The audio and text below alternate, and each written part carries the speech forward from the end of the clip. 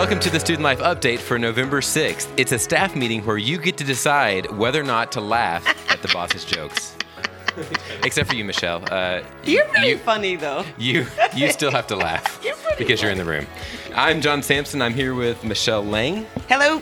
This week, we get to pick up on another piece of our interview with Dr. Eileen Holm, where she talks about what it really looks like to challenge our assumptions and think differently about the work we do in student affairs. So last time, back in episode 5, she introduced why challenging the process and asking good questions was central. So now we're actually going to talk about how we think about our programming and whether busyness is a sign of success or just gets in the way. Mm-hmm. But before we get there, I'm curious, Michelle. Yes. It's the week after Halloween, so I think the pressing question at this point is Christmas. Is it too early or not? Is it time for Christmas yet? Oh, no. But, okay, I understand why, like, the stores have to get all the stuff out, the trees and the decorations, because people like me need prompts to remind me, oh, yeah, you need to decide when you're going to make those desserts and if you're going to have a party and da-da-da-da. So I get why stores have to do it, but I actually saw somebody on Facebook yesterday that had their Christmas tree up. Mm-hmm. And I'm like, no, it's not. No. No. Now, but what about all these songs? I mean, there's this whole section of songs that only get to be played for a 12th of the year. Why not push that to 1/6 of the year? Why can't we push it up a month just to enjoy the music? Yeah, well, you're doing holiday math now, and I don't think that's fair. But I hear that. But, like, I don't want to hear Here Comes Santa Claus on November 1st. I don't want to hear that. This is what I think. I think Christmas starts when Santa Claus crosses my TV screen at the Macy's Day Parade. That's when Christmas starts. That's when it starts. I actually do think I agree with you. I think each season needs its own. I mean, you're holding a Starbucks beverage, and I think we can actually, not that Starbucks leads this, but I think we can look at, you need the season for each beverage. We just finished the zombie Frappuccino season. Did you see they had those? See that. That's I don't know if that's sugar in a cup, basically. I don't know if that's good or bad. Now we're in the pumpkin spice season. Right. And then later you get the peppermint mocha season. And you get the eggnog. Yeah, you get the eggnog season. And I think that needs to have a moment. One season at a time. Yeah, not 3. So either way, we're in a season of gratitude and celebration. And in some ways, I heard someone describe Halloween to their kids as this holiday celebrating generosity, where you go from house to house and people give away candy, which I thought was kind of a cool way to frame it. That's nice. And then we enter into this season of gratitude and then celebration. And so actually, I was just thinking about that we have a lot of great things happening on campus. And I just want to highlight a couple. One, about a week ago, I was on campus in the evening and was kind of wandering through different spaces and saw Matt Gregg working with the women's basketball team, and he was reading through the GPAs of their team, and they were cheering for those GPAs. Just the numbers, not tying it to individual students, but just celebrating the grades. And they done, Coach. And they also read a thank you note from Teresa for helping for the team helping out with the digital tour. I know others do the same. Matt was the one I saw, but I'm really grateful for the support and encouragement our student athletes receive, and for the coaches who emphasize that holistic experience of our students. And I know that happens all over campus, and it often goes unseen. So I'm just grateful for the work that's happening there. Also, the ADP program received a note recently from a student about kind of a success story. I just want to read a part of this, but it says, during my math class, I was going through a personal crisis. I wanted to quit the class. I thought I was going to lose my mind, but with your encouragement, I got a math tutor. I ended up getting an A- in the class. Wow. It was a struggle all the way through, but my tutor stood by my side, ever so patient and available, meeting with me on weekends, sometimes up to 6 hours straight. Wow. You have the best tutors and faculty, and I'm returning next week, excited as ever. I look forward to meeting my new classmates and getting my degree at WPC. Thank you so much. Much love for you all. Wow. To and for you all. So there's just these pieces of the work we do across different areas of campus, whether it be in programs and athletics and academic success. It's really impacting lives, and we just want to celebrate that and be excited about that. Yeah, big time. Good job, y'all. So what is coming up this week, Michelle? We do have events. First of all, don't forget to get your photo taken for the faculty and staff photos. I think a link went out on a recent signpost, so make sure you go back to that. Click the link and pick a day to get your picture picked. On Tuesday, November 7th, there is a career seminar, How to Get Rid of Interview Anxiety. It's presented by Ann Chu in the library. It's at 12:15 to 1 o'clock. So don't miss out on that. Definitely don't miss out on the pie baking contest happening on Wednesday the 8th. And then on Thursday the 9th, it's pretty standout day. It's preview day. So we'll have some guests walking around our beautiful landscape. Also, the theater department's production of Dear Elizabeth will have their opening night, and it runs through Sunday. Then there will be a churros truck out in the parking lot. You cannot beat that. All you care to eat. So churros. We have a nice workout center for you directly after all you eat. But don't worry about that. Go to the churros truck from 5:30 to 7:30 and get some churros. I think it's $3 for all you can eat, and we believe our students will eat for free. You can just work out, get churros, work out, get it's like a churros and workout rotation. Yeah. It's easy. I think that's great. There's ways to deal with this. All weekend long, we have games. There's Friday Arts in McGuire at 1 p.m. Most of the basketball games look like they're away. And then Sunday, we have men's wrestling in Forest Grove, Oregon. So there you go. Awesome. Lots of stuff. Now let's pick up our conversation with Dr. Eileen Holm. So just as a recap, she's a professor of higher education, a consultant, and a former VP of student life at multiple institutions. So this week we're going to talk about how to practically challenge assumptions and how that may be different than being busy. So here's Dr. Eileen Holm. So sometimes I think it feels like in that time of challenging assumptions, like that sounds great, but I'm already behind on my to-do list. And so like in the 4 disciplines of execution, it talks about the whirlwind and how do we get beyond that? How do we integrate challenging assumptions into the day-to-day when there's already a student crisis and students lined up for this or that or games to plan or any of that work?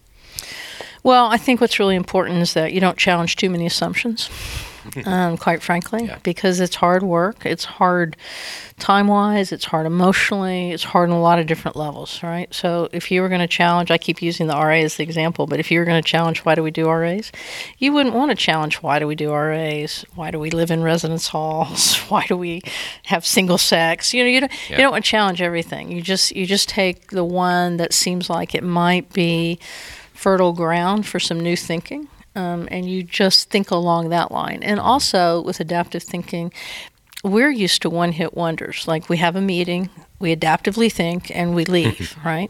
And it doesn't happen that way either. Adaptive thinking is like onions. You're peeling off the layers and layers and layers. So when you've got this big, long list of things that you got to do in this urgency, peeling off the layers can be really hard because we just want to solve it so that we can go to the next one. So I think that's part of it is just biting off small pieces of it at first and peeling off the layers and being patient with the process as you go along. But if you don't make it a priority, you will never get to peeling off the layers of the onion. And this is what I see across the United States is in student affairs, we have founded our importance on our busyness. Right? How are you? I'm busy. I'm so busy. I can't believe how busy I am. Got to work all weekend. It's busy, busy, busy. And that's how we began to kind of define our identity in the university. And I say, we've got to stop doing some things. We've got to, what Peter Drucker calls planned abandonment. We've got to say, we could have 18 programs, but we're going to stop 6 of them because they don't seem to be having the same impact. Or, we could be doing this for students, and it seems like it's good and they like it. I remember when I was at Baylor, we did this summer program, and I told my staff when we started it that we had to reach a certain number of people coming or we were going to end it. And after 3, I said we're going to give it 3 years. And after 3 years, we weren't at that number. We were fairly close, but we weren't at that number. So I was really ready to shut it down and to say, because sometimes, and my staff would say, well, the people that are coming are having such a great experience. I'm like, yeah, but there's thousands that aren't coming, right? And we're spending all of our time on this really, really small amount when 80% of the university is not taking advantage of anything that we do. So I think we have to be really careful in student affairs that our busyness is not just busyness with the 20%, and that we don't find our identity in the busyness, because that creates a wall to really ever doing adaptive thinking. Yeah. Now I want to swerve but get back to this, because Okay. something you said, I sense people listening asking, but. Yeah, please. So you talk about that thing that's impacting a group of students deeply, but maybe not broadly. Is there space, though, to say, no, this is about depth, or is it breadth in Absolutely. programming, or how do we measure some of that sometimes? Because it sometimes seems like it's about numbers, but then Right. is there No, something it's a else? great question. I mean, I would highly recommend your staff reading one of these books, and that is The Shallows by Carr and Deep Work by Newport. Yeah. Okay? Because both of those are talking about the same phenomena in a little different way, and that is the way information is coming to us is making us an inch deep and a mile wide, and we're missing the depth. And I happen to think that it's in the depth that we really nourish our relationship with God. You know, it's not going to 18 different programs, but it's actually that deep, or having that spiritual director or mentor that helps you go deep. So I understand that, and I understand things like the counseling center. You're not going to go broad in the counseling center. You're going to go depth. In chapel, you're not going to go. But I think it is about really asking ourselves, is this a program that could be expanded in some different kinds of ways, using different kind of technologies or different types of modalities, and that not all of our programs are just us working with the 5 or 10, because what happens is we all work with the same 20 people, right? They go deep with 6 people on our staff, okay? And if you ever just really tracked it and said, and you guys are the size of institution where I'm sure you know a certain amount about every student that comes here, which is really beneficial. But it is asking, or do we have enough touches with each one of those people? Because, as you get a little bit larger, the biggest problem I think we have is that we just keep singing to the choir. This one person goes deep with 6 people, and yeah, it's a great experience, but then we have, Joe and Susie who don't come out of their residence hall room, that don't go to that activity. They're paying the same amount of money. They need the same amount of help. They need the same amount of mentoring, but we never see them because we're so deep with just a certain group. So I would say, yes, on the going deep. There are times where that has to be, and it's appropriate, and I support it completely. But I think that it's like everything else. We need to sit back and question, are we going deep with everybody? Yeah. And who gets to go deep? And then is there a better way to do that that would actually impact more students? Because I get the fact, John, that Jesus had 12 disciples. I get that fact, but he didn't leave it at 12 disciples, right? He still fed the multitudes, okay? And sometimes I feel like we leave it at the 12 disciples, and we don't really think enough about how do we feed all. Man, she's like a sensei. She's awesome. I've listened to parts of this interview and chopping it up and preparing it, 5 or 6 times now, but I just really appreciate some of this. I just want to keep going back and listening to, because we lose some of this in the day to day. Just stepping back and seeing those priorities, thinking about what's really going to make a difference. So I think it's key for us to reflect on as a team and individually. Yeah. First of all, I thought you were going a little urban in your language right there when you said chopping it up, because that means talking, but you were actually talking about editing. So, but good for a minute. I had you on the block When we were chopping it up. Yeah. Yeah. I mean, I did so much she just said is so important for us to really pay attention to. If you didn't catch those books, she said The Shallows by Carr and Deep Work by Newport. I think we should really look into how we can maybe squeeze those in to having some deeper understanding of what she's saying, because I think it's so important.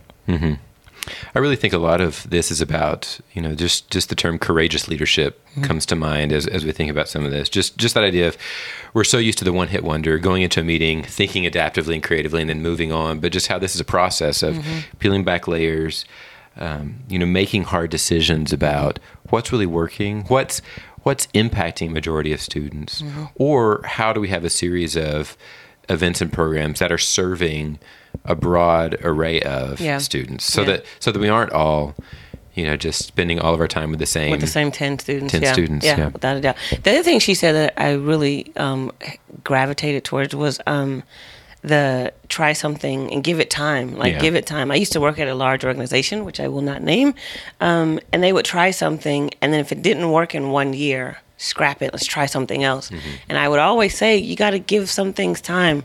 Give some things time to figure out how, what's the best way in this, and how is what we're doing working or not, and then just keep working the work. I think that's important.